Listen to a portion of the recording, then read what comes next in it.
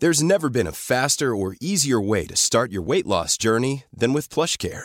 PlushCare accepts most insurance plans and gives you online access to board-certified physicians who can prescribe FDA-approved weight loss medications like Wegovy and Zepbound for those who qualify.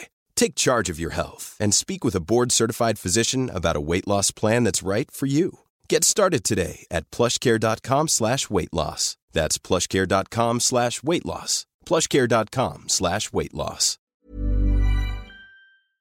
The interview you're about to hear was recorded a couple of weeks ago, feels like years, before anything relating to coronavirus was on any of our minds. So there's no mention of the pandemic, and you can take it that some of Alison's plans, such as friends coming to visit from foreign climates, may have changed in the interim. But I hope you enjoy this little break from the reality we're now living in.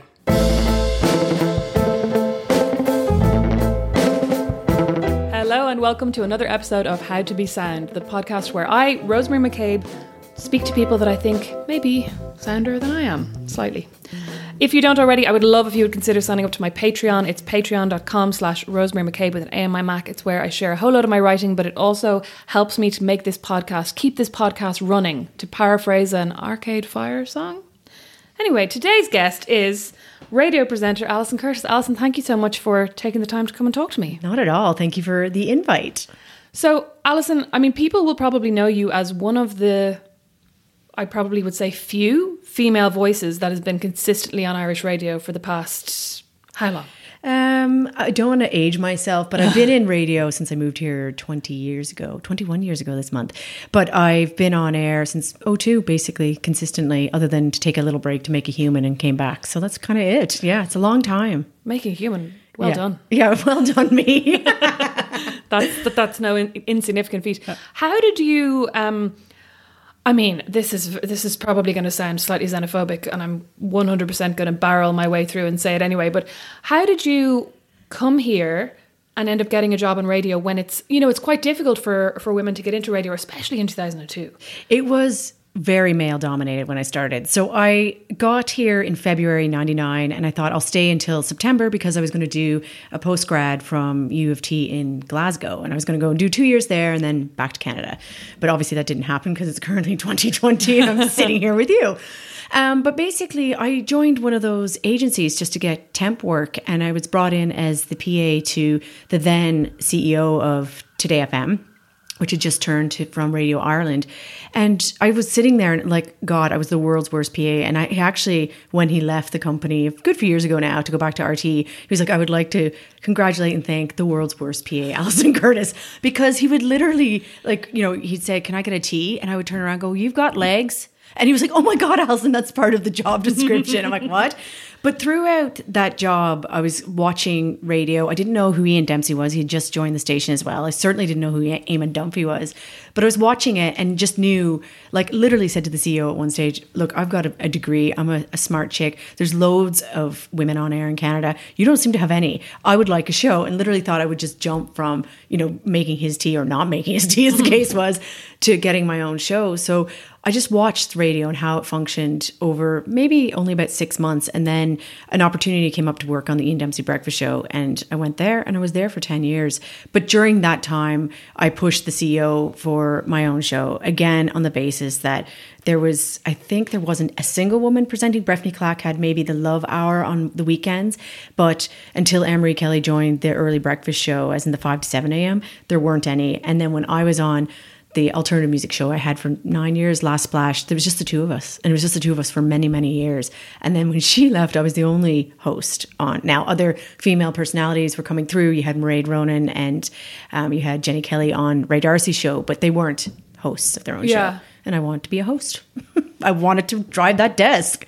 So yeah, it was interesting time for sure. And it's completely different now. And do you have any thoughts about why no one had ever done what you did before, as in like that women hadn't come in and gone, you don't have any women on air and I want to be that woman? Suppose what I'm getting at is, do you think it's because you're not Irish in a way? Maybe. That you had a confidence that maybe. And we weren't I brought also up with. had discussions with friends and staff members where I go, it's time to go for my raise. And they're like, what? And I was like, oh yeah, I do that every year. I'm like, my value increases every year. And they're like, this is not. Now I was very polite about it and very kind of, soft about going for that. But I was determined in my own mind that I obviously, my value was increasing, my knowledge was increasing, so my pay package should. So that stood to me when in the first few years going, God, why are they not going? There was a difference there for sure.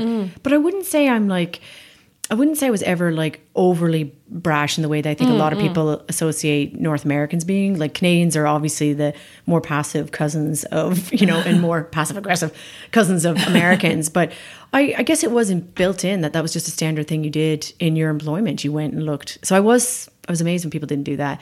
But as far as women on air, like I suppose RTE have always had a strong, and Current Affairs has always had strong female voices. Like Marion Finucane, what an incredible person. And actually, I was having dinner with my sister early January. She was visiting when the news broke, and I did cry a little. And I'm not a crier because she meant so much to so many people, and she did blaze a trail. So I think that they've been better.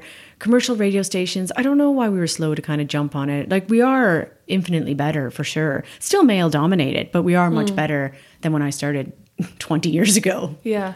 I do think sometimes though radio is slightly unfairly maligned because it's very obvious that radio is male dominated, because when you turn on any radio station in Ireland, there is a very strong chance you're going to hear a male voice. But what we kind of overlook sometimes is that there are a lot of industries that are very, very male dominated, but we just don't hear them on the radio. You know what I mean? That's true, actually. We're not so plugged into, what does the field look like when you get to a certain level in accountancy, or what does the field look like when you get to a certain level in law? Well, see, there was this idea, and this was the basis for an argument to not have women on air for a long time. And I did study linguistics as part of an anthropology degree in U of T.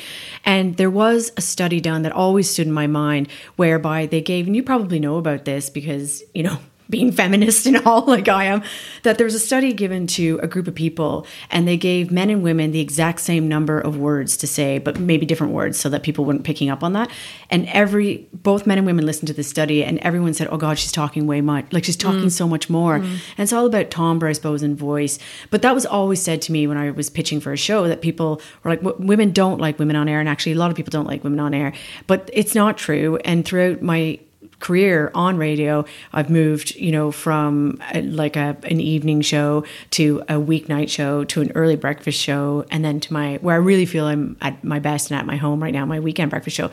And I've always had a 50-50 split of when the JNLRs come through, or 47, split. But it's very much down the middle. So I don't think women mind my voice at all. And I don't know where, that study was years and years ago, but I mean, that could be an attitude thing that's changed, of course, over the course of time. So, I mean, I can't help but think if you had surveyed the Irish public in 1945, right, and asked them, did they like sushi? Yeah.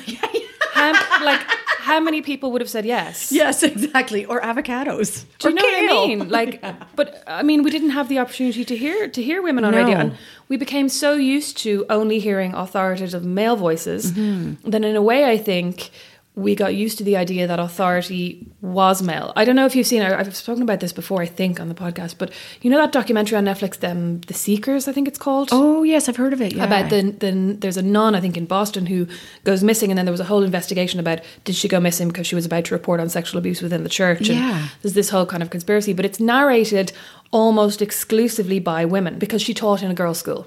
So it's narrated by her students, and then it's narrated by a female reporter who worked on the story, and I think there's one male voice.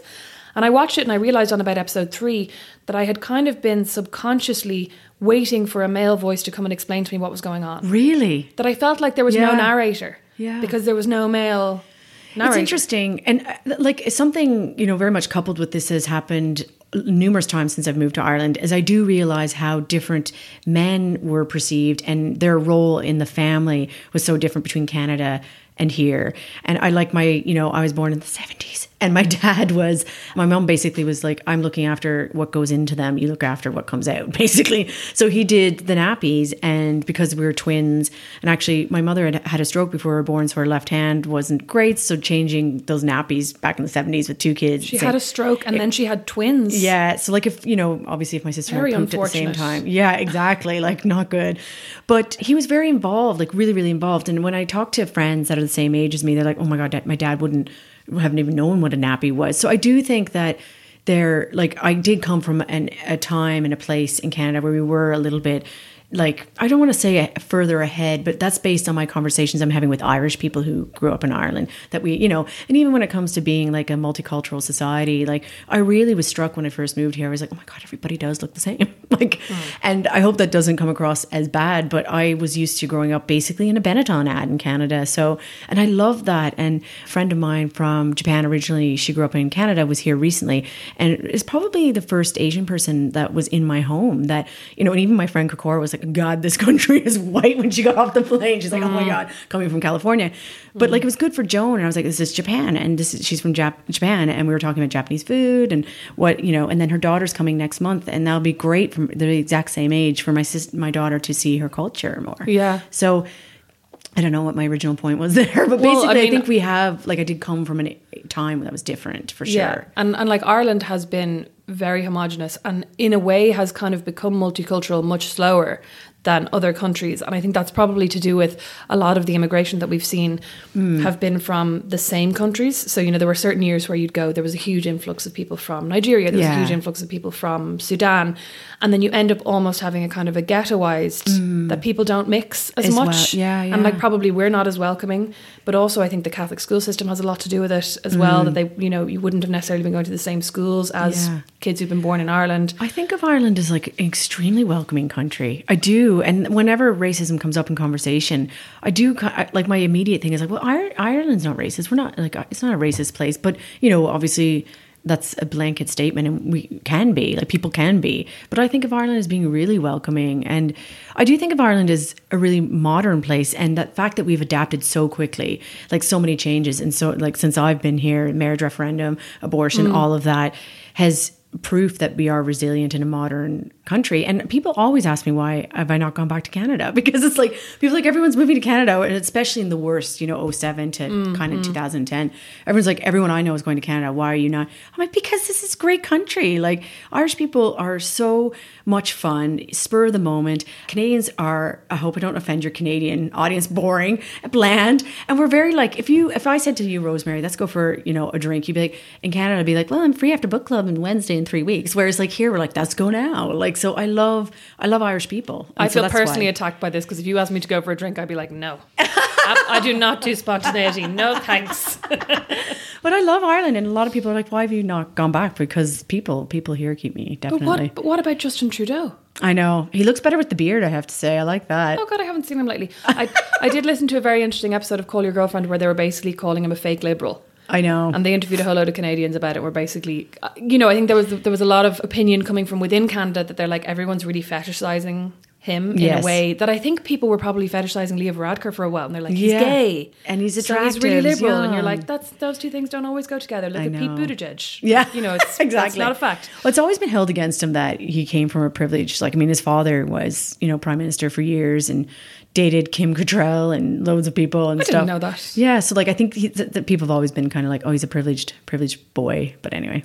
Well, often though, being privileged gives you the freedom and the ability to be more liberal. Like you can be more accepting of people if you've never had to struggle, really. Exactly. And you've never felt like you've fought for jobs with immigrants or you've, you know, had to vie for space with people from a different... Of course you can be really accepting and welcoming and lovely. Absolutely, yeah. And that was something that came up a lot in conversation in university, because pretty much everybody, like U of T was not, I don't want to say elite, but, you know, you had to graduate from high school with really high grades to get into that. And then it was divided by... So yes, elite. So it was divided by colleges. And then the college I ended up at, you needed really high grades. So loads of us talking during that time about privilege and what it meant to be there. And, you know, the irony of it all is like these privileged kids sitting there talking about how lovely our life is, basically. But yeah, you know, you're absolutely right with that, for sure. What were some of the biggest culture shocks coming from Canada to Ireland? Everyone worrying about the immersion all the time. I was like, what the hell is the bloody immersion? I thought drinking when I first moved here, because as a student, like I didn't personally drink in my early 20s at all, really. And it was only a couple times a year. And like the first time I got really toasted was like, I was about 23. But when I say that to people here, most of them are like, I was 14. I'm like, what? But when I first moved here, I have such a memory of leaving work. I was still working as the PA at Today FM a Wednesday evening and seeing people struggle getting their change into the bus thingy. And I was like, oh my God, it's like literally 6 o'clock on a Wednesday. What is happening to these people? Fast forward about 3 months and that's me going, take me to Glasnevin, please. How much to Glasnevin? So I think it was that. It was like, it is, and I know that's such a stereotype and it's completely changed now. And I really think if you look at people that are under a certain age now, they're not interested in it the way we were when we were in our 20s. Like they're more interested in gym and healthy eating and hiking and outdoors. It's totally different. Yeah. But when I moved here, it wasn't. Like the average kind of 20-year-old was getting pretty smashed and stuff. So I think that took me, and my tolerance was so low. And I also remember ordering a Sprite a few nights and people were like, that is such a waste of an evening. What are you doing? I was like, I'll just have this to start. And they're like, no, you're not. Or if I left a drink once, there's a horrible bar on the Keys and there was like a fire alarm. I was like, oh my God, out. My pint was like pretty full and my friend's like, you can't leave that. I'm like, but we could die in a fire. I'm just going to leave it. Cut my losses. I think that also speaks to Irish people's attitudes to fire alarms though. Yes. I think the nonchalant about a lot of things, but the one thing that I think, and I always say this about why I settled in really well. And when I go back to Canada now, it's a square and I'm a circle. Like it's definitely, I'm not a fit at all anymore. But I think I never liked authority. I never liked rules. I was never on time. And all these things appealed to me. Like, and as they're very Irish things. Never on time. No, it wasn't. I mean, never. Very Irish. But Irish people as a collective, I feel, are such strong, independent thinkers. And I was talking to a friend in Canada a few years ago, and he was born in Belfast, so were all his older siblings, and his parents were Irish, but they settled in Canada. And he's like, what do you think it is? I was like, it's just so different. Like when you come to Canada, like it's just everything's so rule orientated. Everything is just being the good guy, or everything just makes sense, or, you know, you don't go against the grain and everything's polite. And I was like, what do you think it is? Like, and he's like, I think that North Americans lack common sense. And I think we move as a mob mentality. Whereas in Ireland, you know, we're not like, if you see what's reported in the news, in Canada, people are like, they do those tags, and you know this from living in the States temporarily, they do these tags going, next up, how water can kill you. And everyone's like, oh my God, how can water kill me? Whereas Irish people will be like, fuck that, or whatever.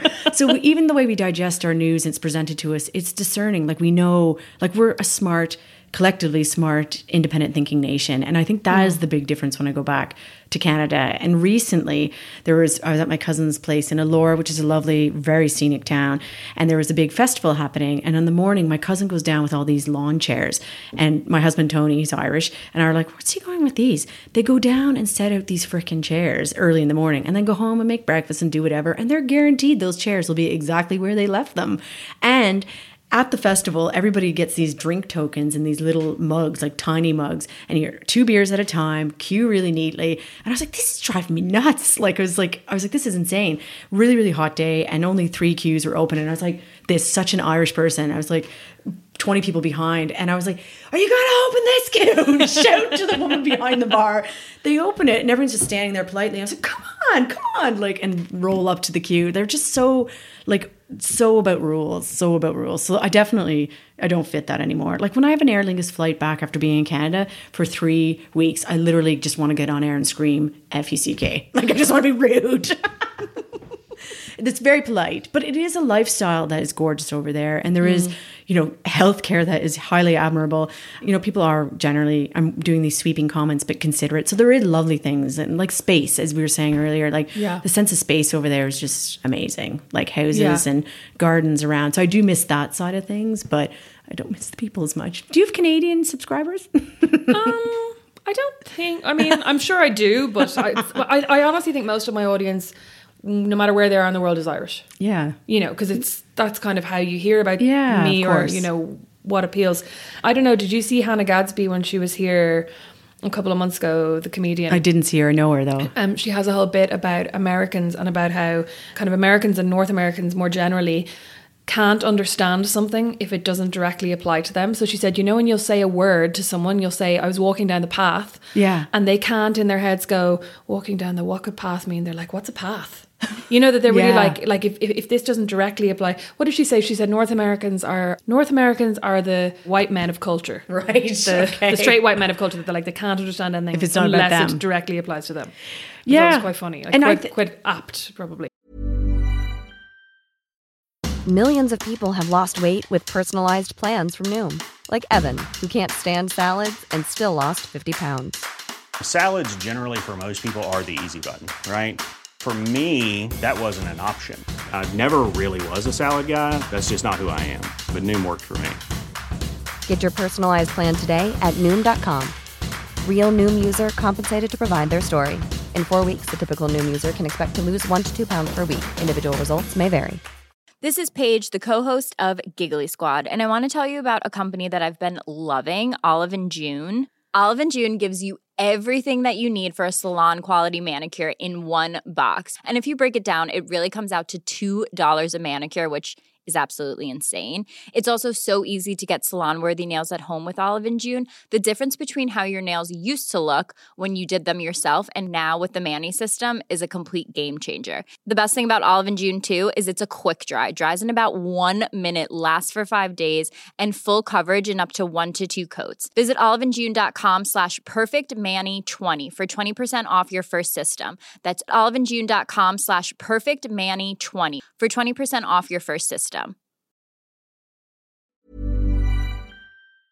And another thing that was a cultural thing for me when I first moved here is that I'd be like, oh, how are you guys? And whoever I was speaking to would be like, Gran, but how are you? And like right back to me, I was like, do they don't want to talk about themselves for 15 minutes and tell me like, you know, the trauma they had when they were younger, the medication that they're currently taking, like all this stuff that North Americans would kind of tend to be insular, like or in looking inwards kind of thing. Yeah. Whereas Irish people were much more like, Gran, don't talk about me. Don't talk about me. It's under the carpet, well under the carpet. Don't talk about me. So that took a while for me to kind of go, are they really interested in me or do they not want to talk about themselves? Yeah. So, And I mean, you do find out a lot about North Americans very quickly. Oh God, yeah. Yeah. Which is, I mean, fascinating if you're nosy, which I am. Yes. But then after a certain point, you're like, I want to talk about myself now. Yeah. Like, I want to tell you some things. I've been thinking of a really funny story for the last 10 minutes and you're not letting me tell it. And I'm trying to hold it in my brain.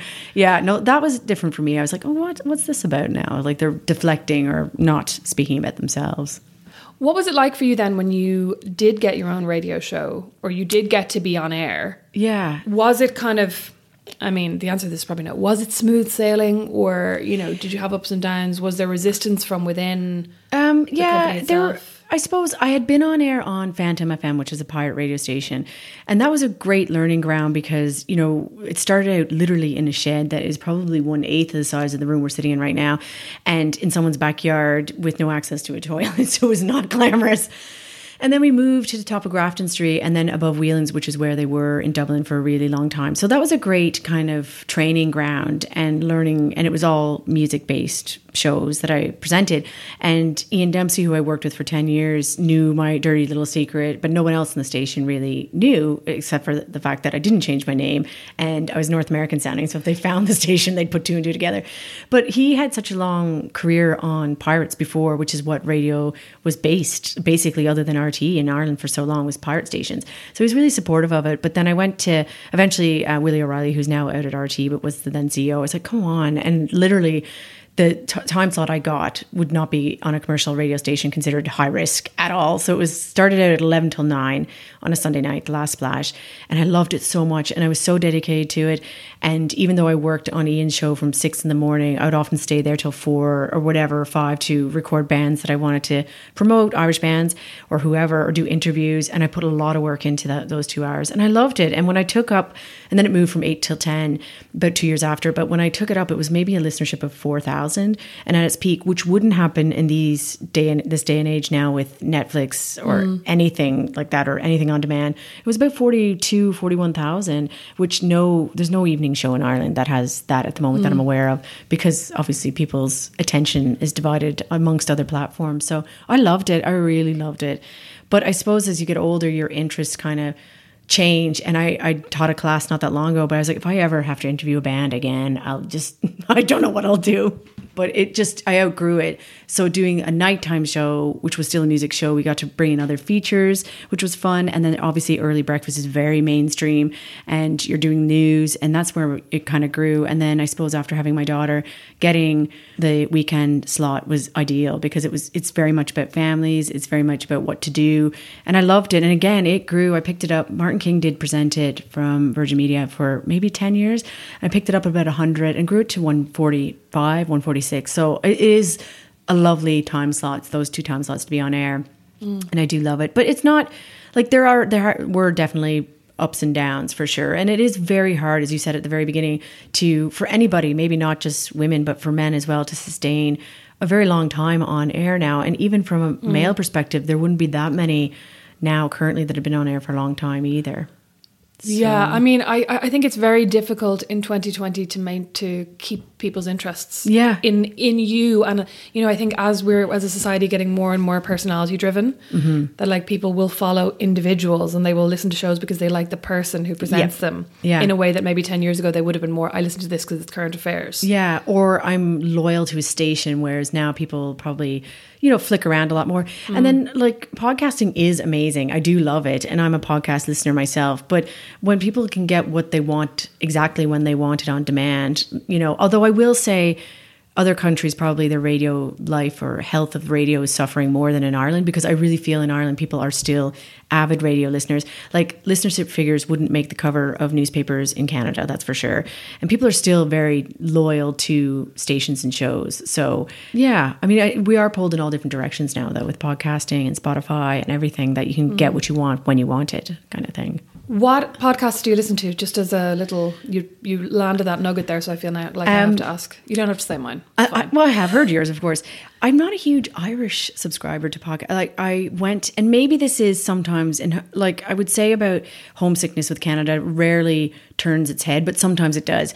And I got hooked on a podcast called Missing and Murdered, which is very dark. Did you hear that one? I love Missing and Murdered. And Connie Walker was the journalist from the CBC that put it all together. And it's basically, for anyone who doesn't know, it's about exploring why there were so many tragic cases of Native North American women on the particular stretch of highway in Vancouver, in BC, in Canada. And then that led me on to reading listening to Someone Knows Something. And Dave Ridgen is an incredible, and his style of how he treats his subjects and how he treats the subject is just, I really haven't heard it anywhere else. Like, he is remarkable, and he starts these cases and they can go on for years. Yeah. And the first one was the Mississippi one that he first started following, a man whose brother was killed by the KKK, and they knew the person that did it. And as a result of his podcast, this man eventually, now 45, 50 years later, was incarcerated. Yeah. And what they do is amazing. So that would be what I like to kind of listen to, I suppose. But I really think we've got such variety now. Like we're really, it's quite remarkable. And then Serial. Do you know the Serial podcast? Literally CEREAL, about food. No. That is hilarious. So it's obviously they came up with it off the back of cereal, starting with an S. And it's just two dudes talking about all the, like, analyzing different kinds of cereal. Those ones are so irrelevant and so funny to just tap into every so often as well. So that would also speak to a current quest I'm on to find Kellogg's Frosted Wheats. Oh, yeah. I've not been able to find them in a supermarket anywhere in about 2 months. I thought that's so hard to find. I got very into them in America. Yeah. You know, they have like 3 aisles full of cereals. Literally basically. Sugar, in a cardboard box. One of my proudest Twitter moments was when I tweeted about Dave Ridgen and he liked it. Oh, wow. I think I said, all I want in life is for a man to speak to me the way Dave Ridgen speaks to the dogs. When he encounters dogs and he's like, hey, buddy. He's adorable. And Connie liked one of mine and the same thing happened. I was like, oh my God, I love you, Connie Walker. I know. But they're really powerful podcasts. Yeah, those ones are lovely. And I mean, there's something really nice as well. I think it's in Saskatchewan. There's some accent up there in Canada that sounds slightly Irish. So there are these moments, and I think it's probably because a group of Irish people emigrated and the accents have kind of morphed and evolved. But there is a really specific accent that I occasionally go, is that an Irish? And then I'm like, no, it's not. It's not Newfoundland you're thinking of, is it? It's which? Newfoundland? Yes, maybe. Yeah. Oh, no, that's entirely... It's amazing. It's the most bizarre thing. And it's like, it's very Irish still because it's literally settled all by Irish people. And it's like, it's 4 hours by plane to Newfoundland or something, or 3 maybe even from here. So it's really... close. I'm so terrible at North American geography. I was staying in Fort Wayne and I'm following this account on Instagram called Shasiko Studio, and they do really incredible eyebrows, right? Ridiculous. And because Indiana is in the Midwest, I thought this was west. Yeah. So I was like, we're really near Portland and Seattle. And that's not true. No. And so I looked up this studio and it was in British Columbia, and I was like, I wonder how long it would take me to drive. Not 12 hours. It's something like 35 hours. I looked it up. I put it into Google Maps and I was so shocked. Is it 35? I would have thought, well, yeah, probably a good 20. It was 30. It was a lot anyway. But that's another culture shock when I first moved here is one of the first years I was like, I'm got to go to Galway. I'll be back tonight, basically. Everyone's like, what? You cross the country, you go to Galway and back in a day? That is insane. I'm like, well, not really, but that would be from this, we're so used to big distances in Canada, and we have a family cottage that was 3.5 hours from where I was studying in university. And I often would pop in the car, go down, mow a lawn, and pop back to Toronto in time for bevies with my friends or something. So I really was like, what's Galway's closer? Like, I don't understand this. Yeah. I'm currently listening to a podcast called Boomtown about the oil boom in West Texas, in the Permian Basin, basically where they're doing a whole load of fracking, and, they're experiencing a huge oil boom, kind of reminiscent of what they had in the 50s and 60s. But there are moments where he talks about, like, the next town over, an hour and a half drive or something, and I'm like, what? And it's kind of like that I just forget, like, that I think this Permian Basin is going to be like the size of Offaly. No. And when in fact it's probably the size of Ireland. Because Texas, the state, is 3 times the size of Ireland, I think. Yeah, and so Ireland fits in Lake Superior, which is one of the 5 Great Lakes between Canada and America. But yeah, no. And actually the other thing that I was struck by as well was just how diverse accents were in Ireland. And I'm like, that's mental. Like, literally Dublin 1 to Dublin 2. And yet you could travel across all of Canada, a 6-hour plane ride. And generally speaking, we're pretty consistent. Like, you've got an Ottawa Valley, which is our capital accent. You've got Newfoundland. But that's kind of it. We're kind of consistent. You're like, how can you go a 6-hour plane ride and we all sound the same, but you cross the Liffey? And it's like... That sounds totally different. Yeah. And how proud people are too. Like, the first few years I was on air or on Today FM, I'd answer phones sometimes or whatever. And I'd be, oh, so Rosemary, you're from Dublin. Well, now originally Offaly or whatever. And you're it's so important. And I was like, why is this so important? But now I really get it. And I understand why it is. And I think it's really lovely. Now that you do a weekend show, are you do you do nothing Monday to Friday? Nothing. Eyebrows. That's it. I do my eyebrows for 5 days. It is. I love it. And a lot of people kind of like, oh, you have to work weekends. I'm like, oh my God, yeah, but Aldi is completely free on a Monday morning. So I try to be good, but you know yourself, like, I am self-employed and, I do have other things that I do. And you have to be disciplined. And for a while, I was just answering emails every day of the week and doing calls and, you're chasing things. And then I was like, no, I really need to make Monday, Tuesday kind of, those are free zones. And then also I find when you work in this, I hope this doesn't come across in the bad way, but when you work in an entertainment industry, anytime you're reading a book or watching a show or looking at something, you're kind of also thinking how you could do something with it. So you're never fully off in that respect. But thankfully it's not, brain surgery or exhausting in that way. So I would find that I'd often kind of, have my phone with me to make note of things. But as far as getting the show prepped and put together, I do try and make that a Wednesday to kind of Sunday thing. Okay, so, yeah. Because I feel like, I know that in Ireland we love to discuss the salaries of RTE presenters. I know. And I always felt kind of sorry for Marion Finucane. I didn't. She was earning a lot of money, and that's great. But I feel like people were very much like, how can she be earning that money for 4 hours work? Yeah. And that's not really how it works. I know. And people are always like, so that's grand. So what do you do for the other 5 days? And you're like, still work on the show. I don't just turn up and miraculously hope that it's there. Yeah. So, but it is, I do love it so much as an industry. And I think that you'd have to, or you wouldn't survive it that long. And like now that the JNLRs, the figures that tell us who's listening, who isn't, come out every 3 months. I have lots of friends that were in radio when I started that have gone on to do other things. And they're like, Alison, I just wouldn't have the skin for it. I wouldn't have the stamina for that kind of public judgment every 3 months. Like we couldn't handle that. But I love it so much. And I love what it does as a medium is you connect with people right away. And my favorite messages that I get are like, you say hello to my wife. She's just had her 3rd child. You said hello to when we had our 1st child and our 2nd child and all these birthdays. And there's memories of like, people shared memories, if that makes sense. So it's like, I remember when you said this and you said that. And I actually always kind of remember it as well. And I love it. Like I do really love it. Like you'd have to, or else, get out of the game. Yeah, you wouldn't be in it anymore. Irish people love to say hello on the radio, don't they? Oh my God, it's amazing. I could do it for 3 hours every Saturday and Sunday morning. But through that show, I've really learned so much about how we have changed as a society as well. Like that, lots of small businesses are a big part of the show and how we've completely, kind of taken back the food industry and how we want, to be proud of our home produce and, all these things and sustainability and all that kind of stuff. It's really broadened right out. And I've learned so much through people just contacting me on my social channels or online. It's a lovely community, definitely it is. If you were going to give yourself a whole load of extra work and do a podcast, have you ever thought about like that you'd like to do a podcast on X? Yeah, I have. I feel I need to definitely consider doing that and get my act together because I got a lovely piece of machinery about 1.5 years ago. It's been out of the box 3 times. And also I have to stop blaming my kid, right? I'm like, oh, she's got all these after school. I don't have time. I do. I'm not a mother of 5. Like, she's 18 now. Yeah, she's 25. She's 8 going on 15. But I always thought it would be amazing to get a proper, like Dave Ridgen, investigative podcast on the mother and baby homes. I think that would be something that we could all learn a lot from. It'd be very painful for a lot of people to listen to, but I think if it's done extremely well, it would be quite powerful for sure. But it's one of those things as well that it would be very expensive. Like, it would take a long time. It would be expensive to produce because of the time it would take. Exactly. Like, who would actually invest in going, I'm going to pay you a salary for 2 years to create this podcast? And actually, we went to a podcast, a Learning Waves conference not that long ago, and Eamon Dunphy was talking, and he was saying that it took 2 years to get Tesco Finest, I don't know if they still sponsor him, to sponsor it. And he was talking about the upstart, financial things that he had to invest in it. You're like, nobody has 50 grand, or they can't just, well, you did, Dumpy, but like, you can't just decide to do that. So it is very hard, and it's investigative journalism as well, which I'm not trained in. So, but I think that that's something Ireland was pretty much crying out for, I'd say. Yeah, and I think Ireland has a great history for investigative journalism that has kind of not fallen by the wayside, but it's kind of disappeared slightly with the recession, I think, and as newspapers have got less and less money to send people on longer investigative pieces, you know what I mean? It just doesn't happen anymore. But like RT, current affairs is remarkable what they achieve every year. Definitely. Yeah, incredible. Alison, where can people find you, follow you, listen to you?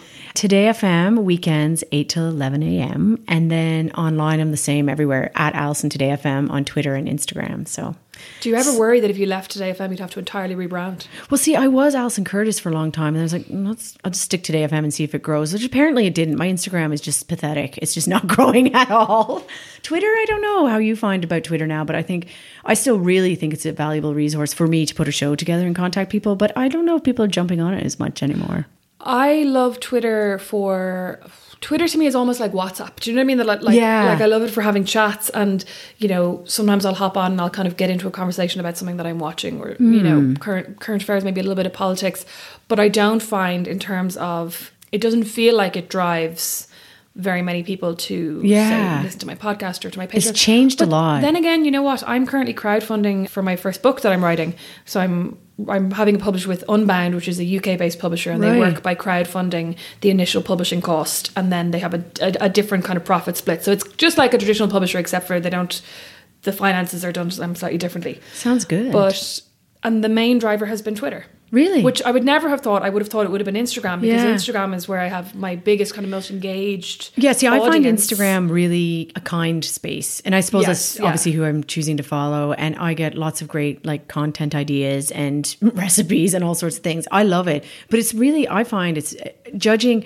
Like, my audience on the weekend on a Saturday is around 136, 137 at the moment. But my Instagram following is a fraction of that. Even though I've said the handle loads of times. So that does say to me that it's still quite a young, maybe, thing. I don't know. I think it's quite young, but I also think people more and more are looking at Instagram for kind of inspiration, or for kind of a magazine type escapism. Yeah. So Twitter is kind of where they go for like talk and current affairs and like quote unquote real talk, and Instagram is where they go to look at pretty pictures. It's fascinating, actually. Someone's doing a thesis on this somewhere in the world. I know they are.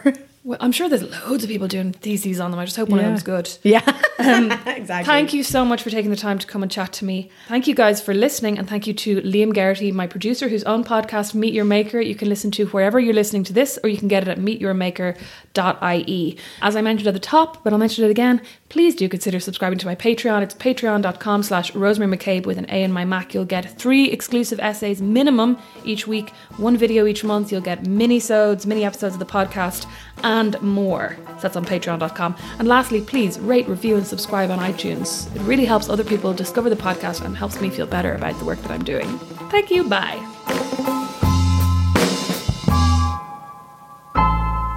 How to Be Sound is a member of The Warren, the home of great Irish podcasts. For more, including my podcast, The Critter Shed, see thewarren.ie. A lot can happen in the next 3 years. Like a chatbot may be your new best friend. But what won't change? Needing health insurance. United Healthcare Tri-Term Medical Plans are available for these changing times. Underwritten by Golden Rule Insurance Company, they offer budget-friendly, flexible coverage for people who are in between jobs or missed open enrollment. The plans last nearly 3 years in some states, with access to a nationwide network of doctors and hospitals. So for whatever tomorrow brings, United Healthcare Tri-Term Medical Plans may be for you. Learn more at uh1.com.